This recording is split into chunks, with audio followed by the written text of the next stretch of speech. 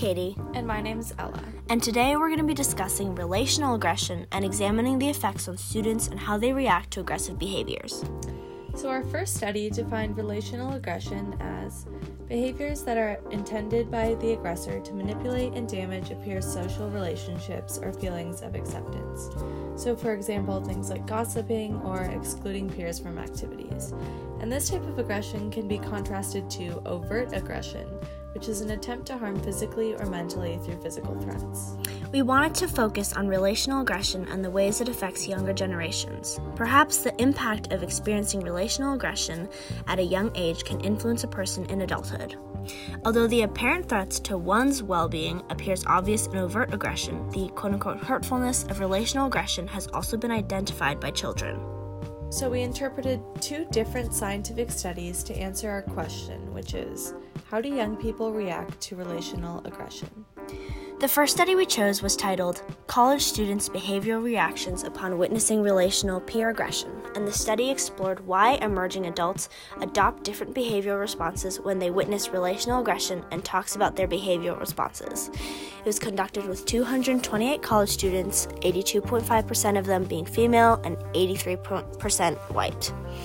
What's important about the study is that they observe behaviors of witnesses based on, 1, how much they accept certain types of relationally aggressive behaviors due to how exposed they've been, and 2, how susceptible they are to peer influence. We're interested in this study because it explores how past experience with relational aggression has impacted the way these students act in situations now. To test acceptability, students ranked 12 different statements for how acceptable they found certain behaviors. To test susceptibility, students were given a 10-item questionnaire and rated how true they felt statements like, some people go along with their friends just to keep their friends happy, were from 1 to 5, not true at all, to always true. To assess how the participants acted when they witnessed relational aggression, the students were given another survey with statements describing reinforcing the aggressor to continue, observing the situation, stopping the aggressor, or pretending to not have observed the situation, and the students ranked them. An example of a statement is, I joined with the peers who were doing those behaviors by doing similar behaviors. The researchers found that the more students witnessed these behaviors, the more they accepted them and the more susceptible they were to peer influence. This was also positively correlated with how much they assisted or reinforced the aggressor.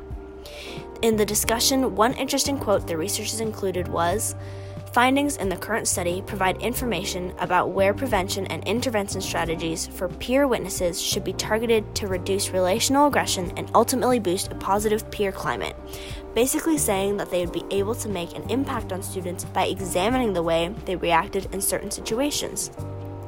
So after looking through this study, Ella and I had some questions. What other guiding factors could have been considered, and were there factors they missed that could have impacted the results? If students were shown to have been susceptible to peer influence, how else might this affect their lives in addition to reinforcing aggressive behaviors? No study is perfect. For this one, the sample was predominantly white and female, and as the second study states, females are more likely to perceive relational aggression than are males, and we wonder if this could have impacted the results. In the questionnaires, participants were asked how they normally behaved when witnessing relational aggression, and this fails to mention how they actually acted and seems like a vague representation of the situation. After reading the study, we wonder if more studies could be done with a more diverse sample, and if researchers could explore what specific behaviors students are more likely to engage in. So, the second study that we investigated was titled Children's Response to Overt and Relational Aggression. So this study was fascinating to us because it addresses the impacts of relational aggression on young children, which we think is often uncontrolled in school. The goal of this study was to investigate the frequency with which grade school students report that they received aggressive behavior from peers and their coping strategies. It was predicted that there would be a pattern of students adapting to different experiences of aggression with coping strategies tailored to the situation. Externalizing factors would be used to cope with overt aggression, and internalizing or distancing strategies would be used to cope with relational aggression. Researchers predicted that boys would report greater frequency of overt victimization than would girls, whereas girls would report more frequent relational victimization. Time for the exciting stuff, how the experiment was conducted. So the original sample consisted of 549 students from 3 elementary schools in a Midwestern school district. 51% of the samples were girls, 49% were boys. All participants were Caucasian. The experiment was conducted through 2 questionnaires that were given to the children. Children in 4th and 3rd grade were given the survey on paper, and 6th and 5th graders received an electronic version. The first survey had 13 items developed specifically for the assessment of children's overt and relational victimization by peers. Relational aggression questions included: how often do other kids tell you that they won't like you unless you do what they say? After each question, the students were asked to mark the frequency in which they experience the examples on a scale of 1, not at all, to 5, all the time. The second survey had 34 items that assessed the degree to which children utilize different coping strategies. Questions about approach coping strategies include coping methods such as changing something so that things will work out. Questions about avoidance coping strategies include coping methods such as telling oneself it doesn't matter. Externalizing methods were things such as getting mad and throwing or hitting something. These questions were also placed on the frequency scale from 1 to 5. The results of this study are extensive. Some of the results supported the hypotheses, while others did not. I have selected the results that pertain to relational aggression. Boys received more overt aggression than girls, and there were no recorded gender differences with relational aggression. This data defies the stereotype that girls attack each other through gossip while boys deal with their problems with their fists. As age grew, overt aggression did not shrink as relational aggression grew as predicted. As expected, distancing strategies were endorsed more frequently for coping with relational than with overt aggression. Girls reported greater use of problem-solving and internalizing strategies, and boys endorsed greater use of externalizing strategies. On a positive note, aggression overall diminished in the older grades. The discussion notes that girls and boys may have different perceptions of aggression. Studies have found that girls are likely to perceive relational aggression as more hurtful than boys.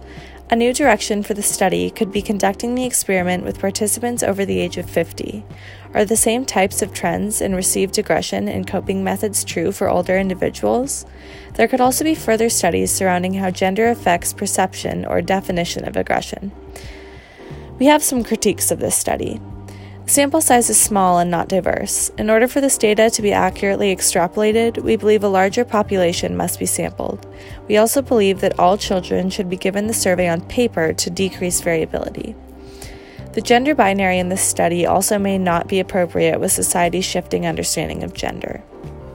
What's important is the idea that even though our studies aren't exactly the same, there are patterns emerging in different types of aggression that show that people's responses aren't random. Although these studies don't explore the exact same thing, they both show that this is an emerging topic in science that is worthy of future research. Here's what we believe to be true after reading these studies.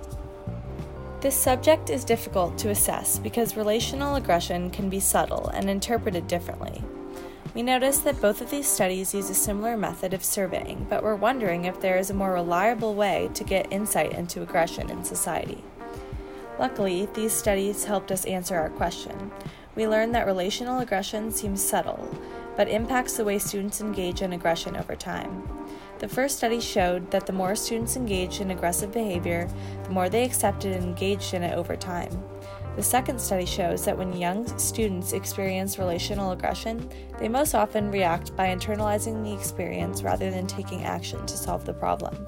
Both of these findings indicate that relational aggression is so troublesome to the behavior and mental health of students. While physical violence spills across headlines, relational aggression is often overlooked. Relational aggression is an invisible menace in society that causes people mental turmoil every day. Everyone is susceptible to relational aggression, and it's important that students are taught the proper ways to treat each other starting from a young age. We hope that studies like these will be used in the future to find ways to decrease bullying in school and prepare students to have healthier relationships.